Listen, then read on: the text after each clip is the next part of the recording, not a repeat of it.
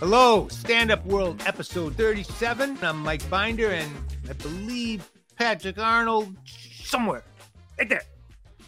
What's up?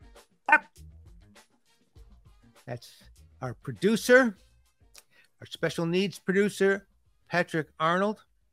How you doing, Patrick? I'm good. How about you, Mike? I'm good, you know, healing up. Been through it. I had had a little accident, but had me on my back for a while, but I'm doing good, and I'm excited about today's guest. I really am. I think Nate Bargatze is he's really an exciting guy because he's so himself. You know, he does his own thing, and he's made his own world, Nateland.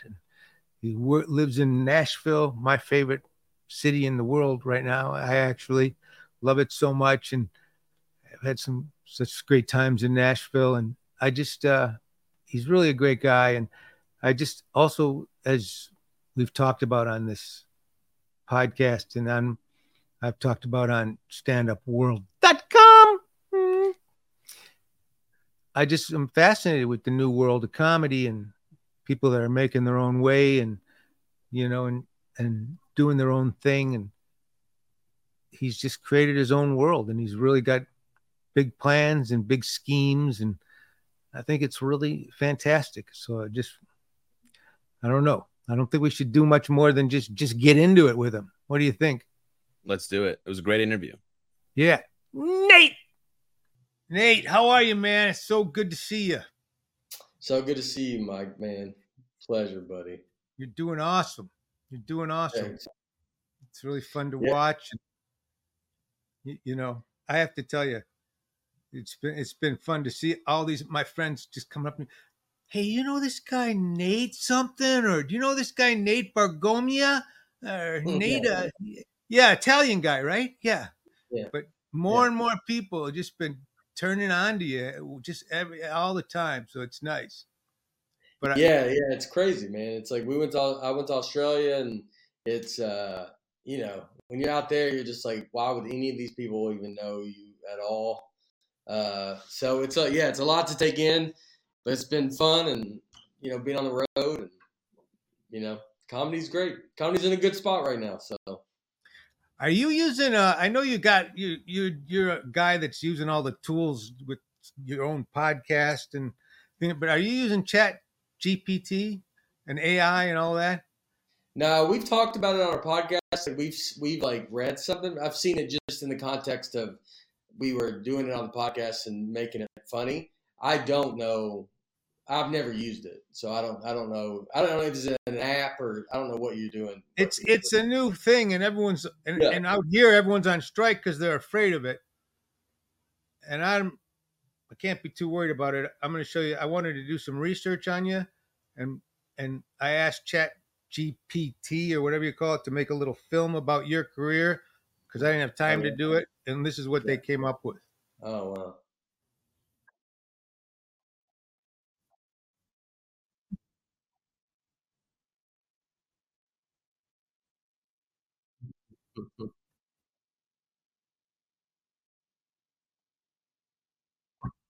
This is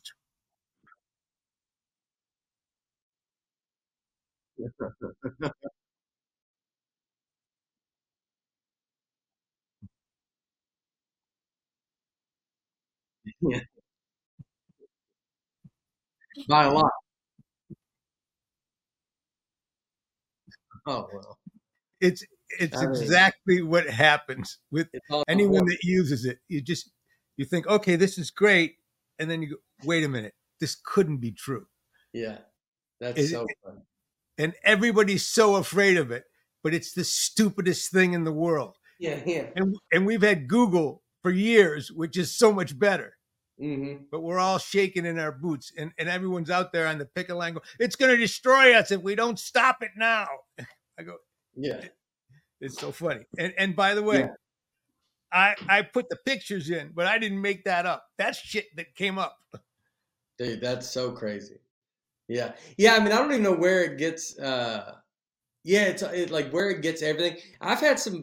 There's stuff that I could see, like something that talks about me or something, and it would say like my brother's name is Worf, and Yeah. so, like all these crazy names in for my family, and yeah, I don't. I mean, it's like where is that? I don't know where that's coming from, how it's doing it, but yeah, I mean, I don't the AI. I guess they're worried like it's going to be where they're going to write a whole movie and stuff, and then you're not even It's so just funny going too down the because road. I know because I've made so many movies with studios and networks. I understand how much paperwork that you got to sign with the network that says, "Yes, I originated this. This is I I signed this yet. It's all of me. Their lawyers are so buttoned down and everything that Mm. they're never going to be accept. Yeah, this a lot of this came from AI because it could be AI pulls from everybody's scripts all over the world. So they're not going to make 70 million and 80 million dollar movies with threads from unless with they don't know exactly where it came from. Yeah, I guess it's like if they're worried about the future of it. But yeah, I know what you mean. I mean, because people said that about comedy. Like they're like, you could do it. You can put in like write a joke, write a joke in Nate Bargatze's voice, and it kind of does it. But I mean, there's a authenticity obviously to humans, and it's luckily we're selling our craft to other humans. So I hope I understand the preparation because it could get with AI it gets slippery quick. Uh, but I hope that it's like the people are gonna you can tell the difference between someone that's coming up with this on their own or someone that's just getting Absolutely. advanced. And I got into this with Rogan once on his thing, when I was doing the comedy store documentary about joke theft, which was when I was a kid, everyone was like, oh, he stole this guy and this guy's a thief. And as I got older, I realized stealing jokes, yeah, it's wrong. But the guys that steal jokes run into a cement wall eventually anyway.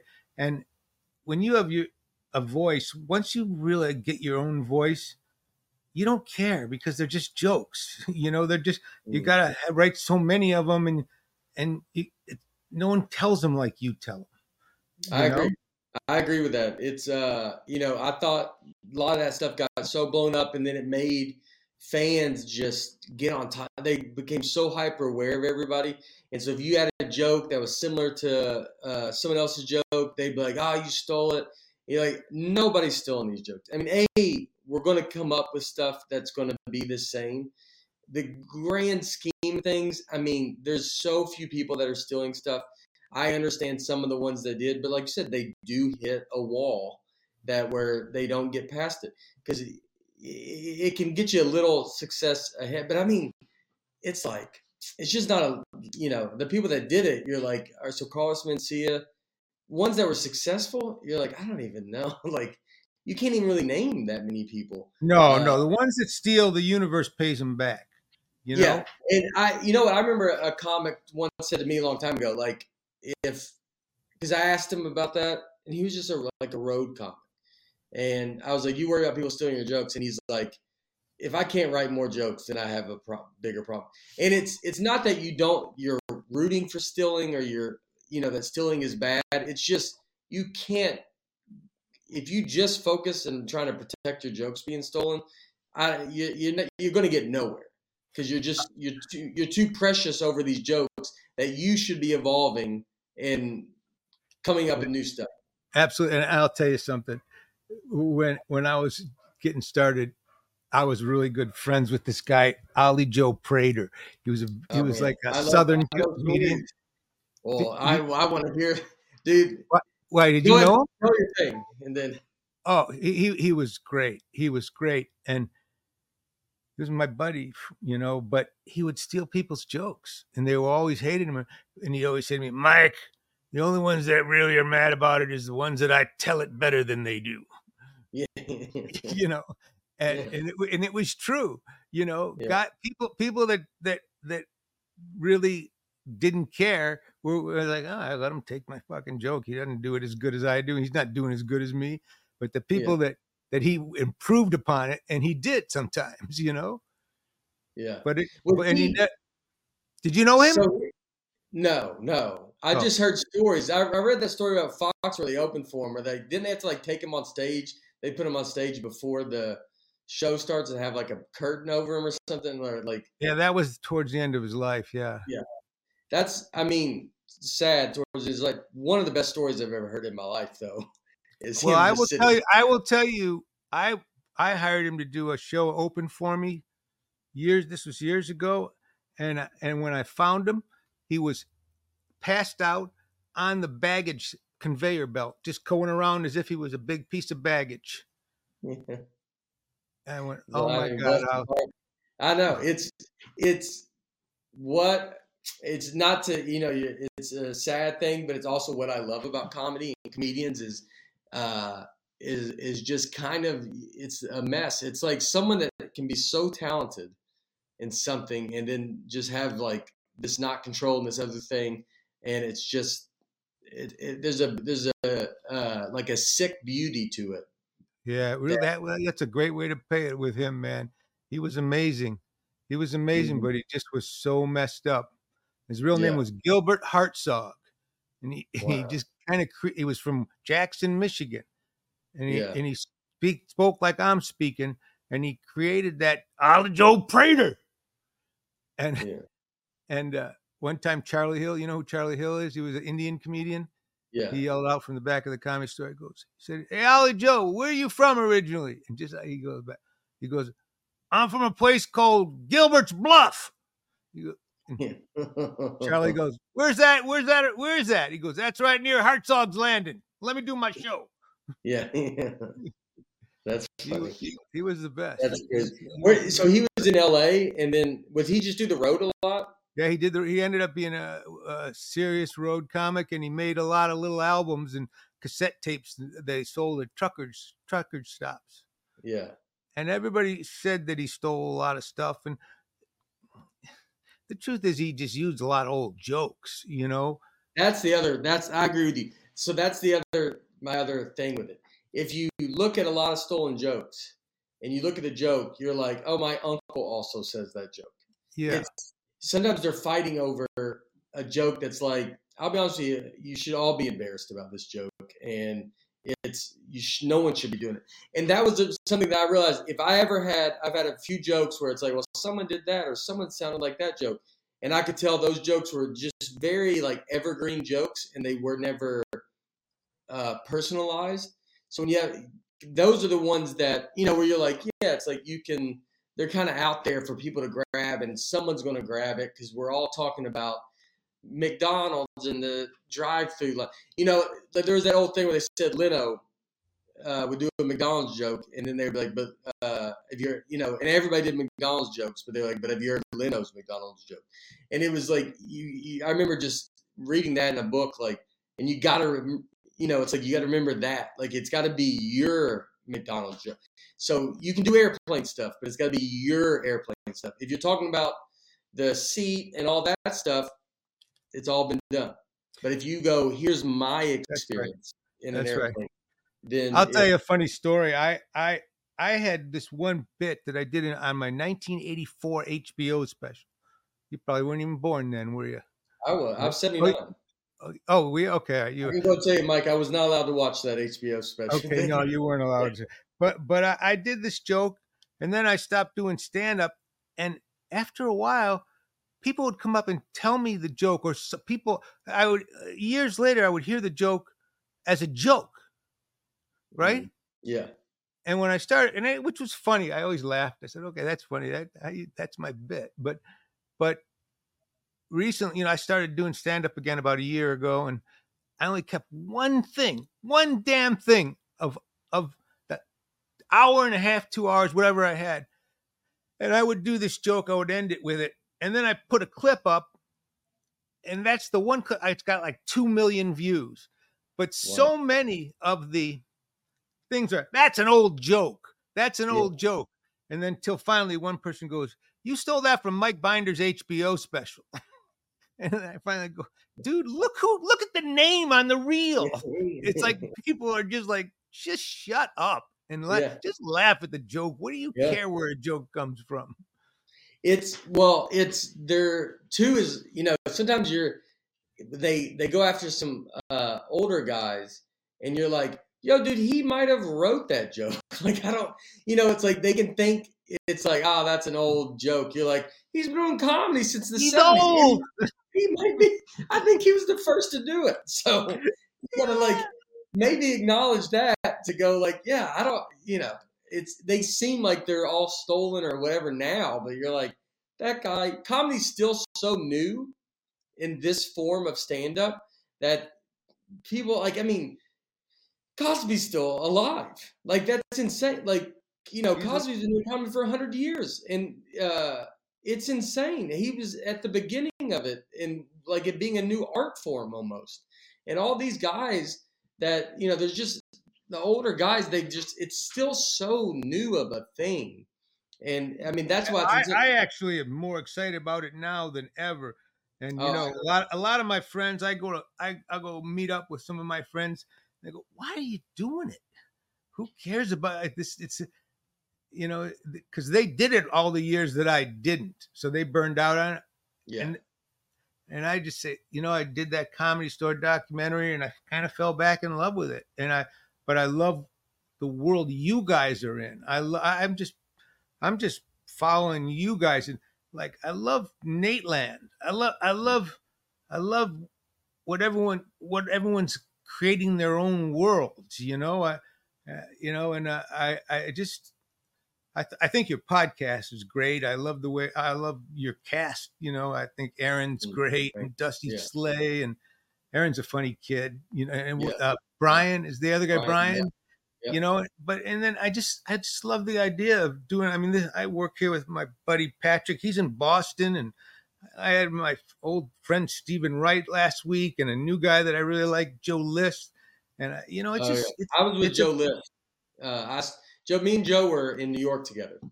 I'm a little older than Joe, but it's me and him somewhat are around a lot together. He's great.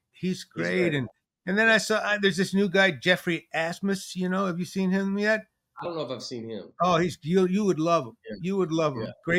Great joker. So I just love the new world, and I also, I really, when I wasn't doing it, and I think we talked about this when you were on the documentary, I would always say, people go, do you miss it? And I'd say, no, one of the things I love about stand-up is that I get to watch and laugh. And I'm not going, oh, I wish I wrote that. Oh, I wish, Yeah. But the truth is, Nate, I was wrong. Because when I started back into it, I've been doing it enough now that I sit back and watch everybody. I watch everyone's specials. And I don't. Maybe just because I'm older, and I just never go, oh man, I should have wrote that, or this fucker's not funny, or I don't think like that. Yeah. I love seeing new people, and I wonder if that's because I always think this, do you feel somewhat satisfied in your career? Like, you've had such a great long career that you just kind of go, you can now appreciate it more, or not, you know what I mean? Like I've noticed, because I'm in it now, and like you can still get very competitive, but stuff eases away, because you just go, like, you realize you just been around more, so you just kind of like can enjoy the world that you're in. Yeah, I agree that, and I also think a lot is because of this new world. I'm not in competition with anybody. I'm creating my own world, and that's I think the gatekeepers are pretty much gone if you want them gone. Yeah. I mean, Nate Land. I'm any of my buddies. I'm really curious. I mean, that's the thing. I just work with people I like, and I mean, I directed movies my whole life, movies and TV shows, and I just decided to direct stand up when Bill Burr, who was my buddy, asked me to direct his special, and I'm sure that's how you got into directing specials, right? Yeah. I mean, I did it because when we started, I wanted to produce some of these specials for Mike Vecchione and Greg Warren, both theirs are out on my YouTube channel. Then we got Joe Zimmerman.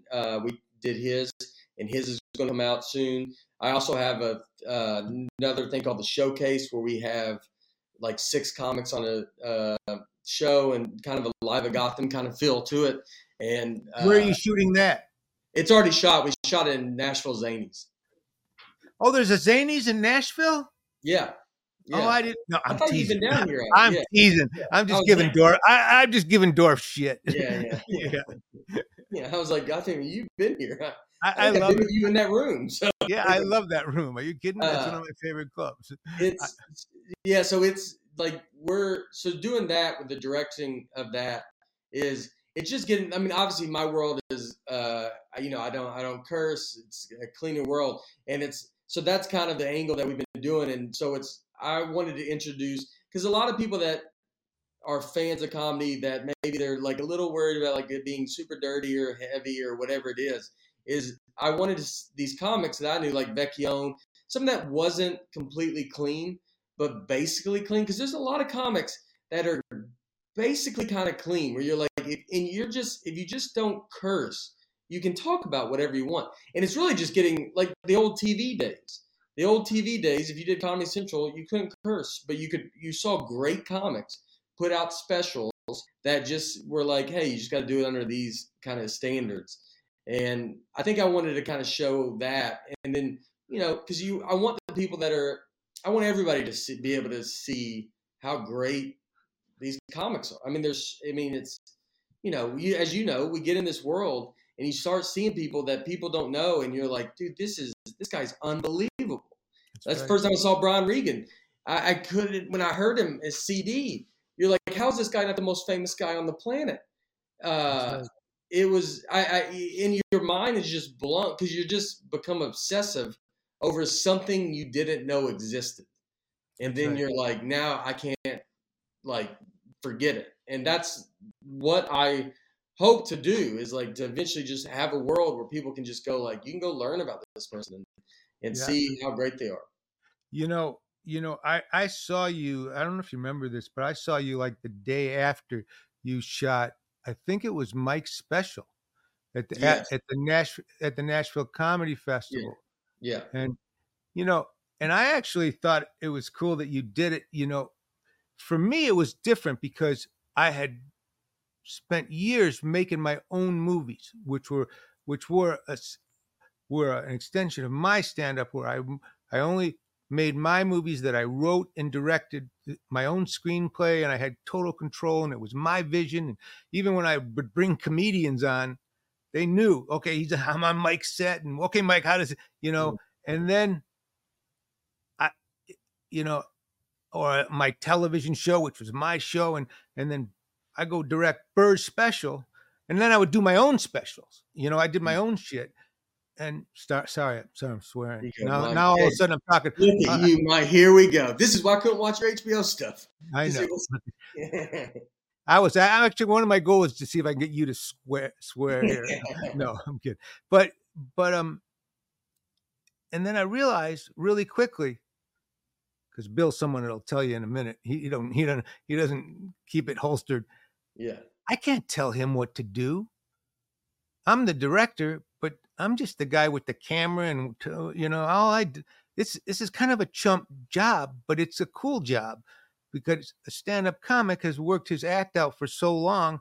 I'm just here to help and shut up, and Bill told me that right away, but I was so used to going, okay, here's what you got, and then I realized when you're directing a comedian, your job is really just to get out of the way and help the comedian look great, right?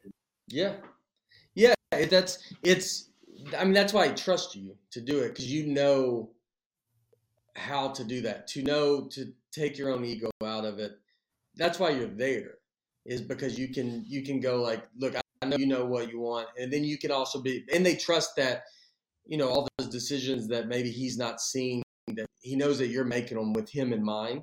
And that's why people work with you. And that's because you can trust that. And that's what I see when you're doing direct is I can say, like, for me, it's like, I like the opening. I'm like, let's do this opening like this. I kind of envision with Greg Warren, I envisioned the way I wanted, his special being in a club and he feels like a club comic and all this. So you picture these kind of, I can kind of somewhat envision that kind of stuff, but I basically just try to, like, maybe there's a little tiny bit of an opening, but we're trying to get into the joke. It's like, I'm just trying to show these people the jokes because, it's like they're going to stand up on their own. Like the materials. But at the end of the day, you're going to do it the way he wants it, right? All the way he wants it. Yeah. Yeah. Yeah. You're just going like, hey, what about this? Like, but if he is uncomfortable and he's like, I don't like, because as it's like when someone gives you a joke and someone's like, hey, what if you said this as a tag on your joke? And it could be the funniest thing ever. But if you're not comfortable saying it or confident saying it, you're just like, I can't say it. I don't know what to, it is like, I acknowledge how funny it is, but I won't be able to pull it off. Right. It's like that. And so you have to realize that when they're up there doing these jokes, you got to go like, all right, yeah, don't do that. And if you don't let's do what you work in their parameters. That's right. And as a comedian, if a comedian tells you, I don't like this lighting, I don't want to stand here on the stage, I don't want to come up on then we're not doing that, because anything that you're not comfortable with isn't going to be good. Anything that they're going to be in their head about. And because comics, we don't let things go. So if you're going to be weird about the way you walk on stage, I know you're going to think about that your whole act. Because it's like, we just don't, we really can't let things go, which I think is where your material kind of comes from, is the fact that you can't just move on pretty easy. You just sit there and hound on something. And what about the edit? The editing was, they did a lot of it. Like I let them go through it and I would see it. So I was not as hands-on. Editing is, it's like, I would go through it and like starting it. I really was like, let's make sure we're getting to the joke as quick as we can. I try to use the real songs as the opening too. And we're able to do that. But it's the editing. I let them go through a lot of it. I rely on the people that obviously this is the first time I've done it. So I don't want to mess anything up. I've always, even for my specials, editing's like, it's brutal. That's such an impressive job because it's mind numbing to have to watch. I can't even do it for my own special. It's for my own specials. You just end up, you're like, I hate all of this. It's so hard. And I've done on mine where I've let a couple of my comic buddies that have been out with me and know all my material. I would let them watch it and then be like, give me some notes, like just so you can have some kind of outlet. There's a big trust there because it's, you gotta really trust that they know what they're going to do. So it's like, I let, but Mike and them were great. Mike, Greg, and Joe, all of them were super great about it. And they went through it and they were all very comfortable with everything that they did. And then I would, you kind of keep an eye on it and make sure. And I did it with 800-pound gorilla, which they're so great and they know what they're doing. And so they're trusted. So I made sure we were put around a good group. So it's not as. And what do you think so you've done maybe 4 or 5 projects now already, right? As a director? Yeah, I think 4. Yeah. And what's the biggest thing you've learned? It's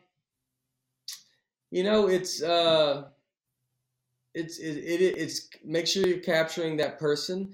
I mean, it's also new. Like I don't know what I'm doing in a sense, but I mean, I'm learning more about the cameras and the angles and the, like, all right, like Joe's special was, I really didn't move the cameras on a lot, but there was like a cool image on the wall and we had a camera, you have a floating camera, and I talked a lot more in Joe's special to that camera guy. The first one, Mike's, I was kind of quiet. Like, I don't want to mess things up. I don't know really what to say. I know that I'm, me directing is just kind of putting my name on it, but I'm with people that know what they're doing. So, I think I talked more in Joe's with the camera guys and being able to make sure we capture, like, hey, capture this kind of side view. And, I don't want to break away too much from them. That was a you and Burr thing where it was y'all special is very much focused on, I do my specials like that because of y'all. Because it was very much like just keep it on me. Like it wasn't Comedy Central. I have to tell you, we never shot the audience ever. And I do stuff like that. We've had to shoot. Some of them we've shot the audience because people go to it, and with Mike's we did show the audience some. But it was like even if you did try to show him in the audience, like he's still always there. Try not to break away too much. It depends on how much we have to cut, how much we have to break away, or whatever it is. But I shoot my specials like y'all because of that. Because I've heard Bird talk about you and him, and you just want it to be watching a show. Well, it's funny because when we started talking about it, we both, because like my HBO special and just early things that I would do or friends of mine, you would always cut to someone in the audience go, and you just, immediately you're not part of it anymore. You're out of it. And at Albert Hall, we had this guy in a thing behind the curtain, and it just, we used this overshot of Bill to do that. And listen, sometimes you need that cutaway, but sometimes you can't get a camera behind it. We were able to hide it at Red Rocks, but again, I've shot, I guess 4 or 5 too, and I can tell you the only thing I've learned is just to get out of the comedian's way, and the more cameras you can have, the better. Yeah. Well, I learned, and honestly, as I'm realizing as I talk to you, it's like, I noticed that shot at Albert Hall, and I noticed it in the fact that I was like, he's still not out of this frame. And it's a very cool shot because you do want to show where he's at because it's a very unique place. And you did it in a way, and it's what I noticed. Burr's not where you're still not going to the crowd. You're still showing him. And so everybody's still there. And then everybody's seeing a kind of a grand image. No one really exactly, you can't really tell, but it's people and it's showing that it's a good time. And that was something I directly noticed with that one.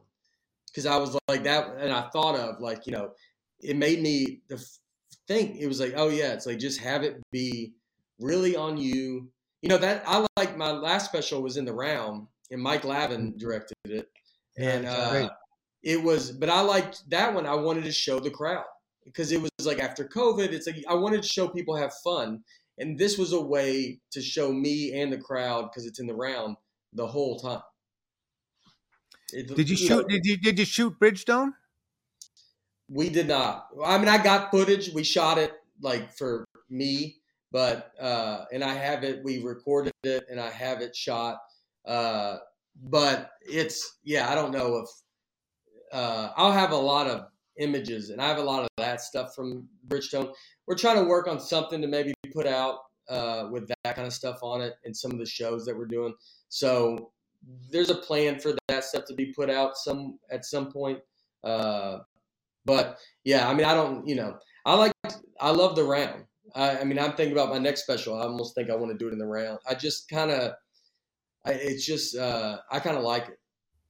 Hey, did you ever get those pictures I sent from you with that? I remember I bought this new lens and I was playing with it at the Ryman one night, and I just snuck behind you on stage, and just really cool over your shoulder, and I sent them to you.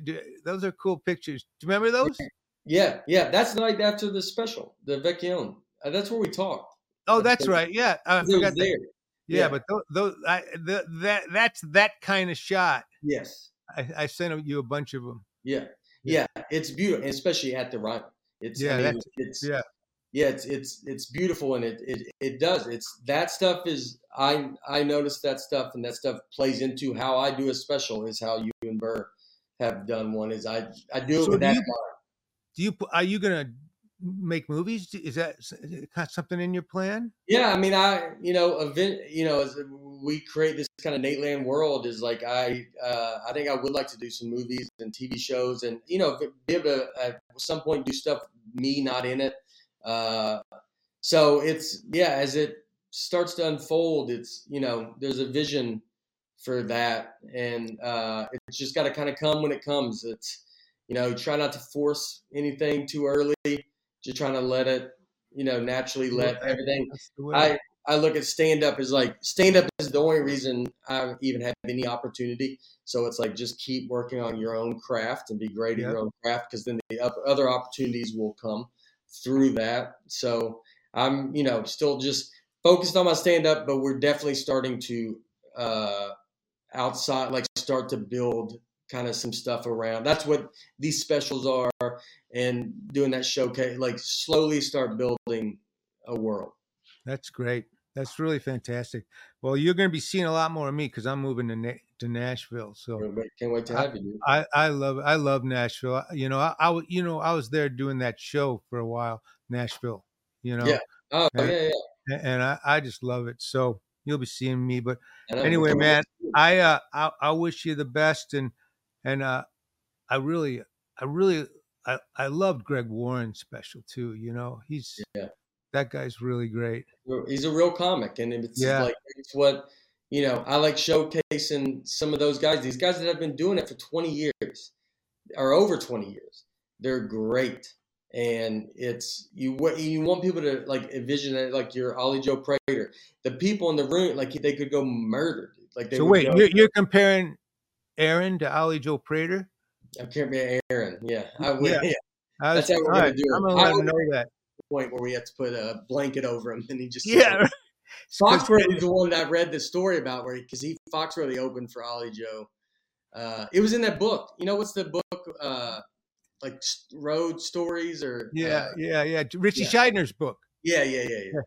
I'll tell you a great Ollie story, okay, real quick. I would love it. He was always on the road. He never had an apartment, so he'd come into town and he would just stay at my house for so long, and it was just a drag sometimes, So one time I went out and I bought this new sofa with a buddy of mine, Harris Pete.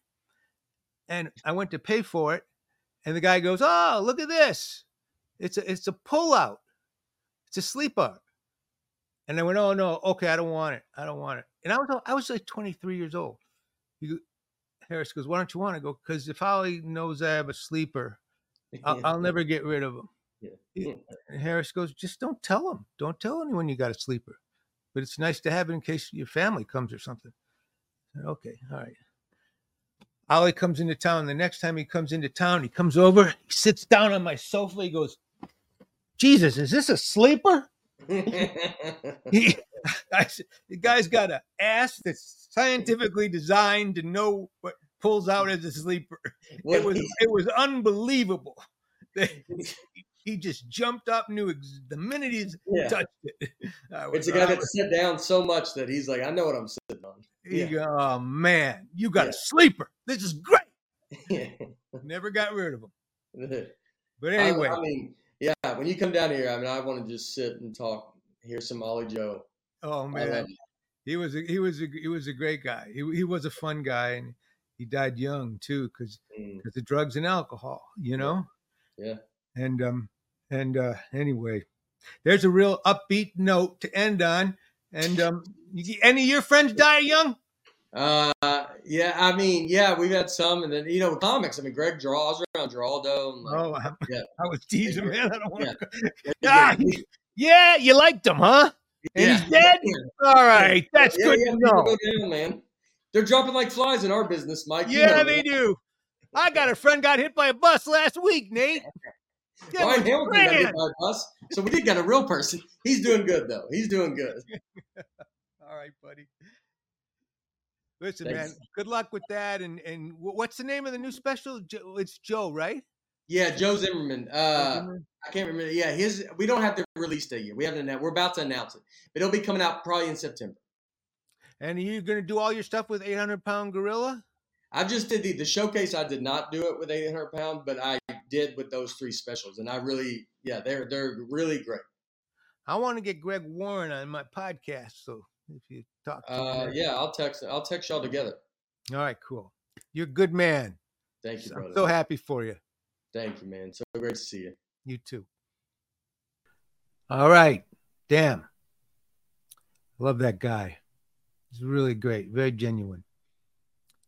So if you get a chance, check out Greg Warren's special, Mike Vecchione's special, and all the stuff on Nate Land and his podcast. And that's it, man. And, just all get into the world of Nate if you're not into it yet. He's a very special guy. And that's it. That's episode 37. I will be at the Improv tonight with a really great show with Jimmy Shin and Nikki Glazer. Who else? Daryl Hammond's on the show tonight, I think. It's a good show. It really is. Thanks a lot so much. You can find this on standupworld.com or Twitter at Mike Binder Jokes, or of course my Substack. And we really appreciate it. Really, don't we, Patrick? We really appreciate it. Of course. No, great interview with Nate. And like and subscribe on every platform. That really helps us out. And go see Mike. That's great. Thank you so much. Have a great week.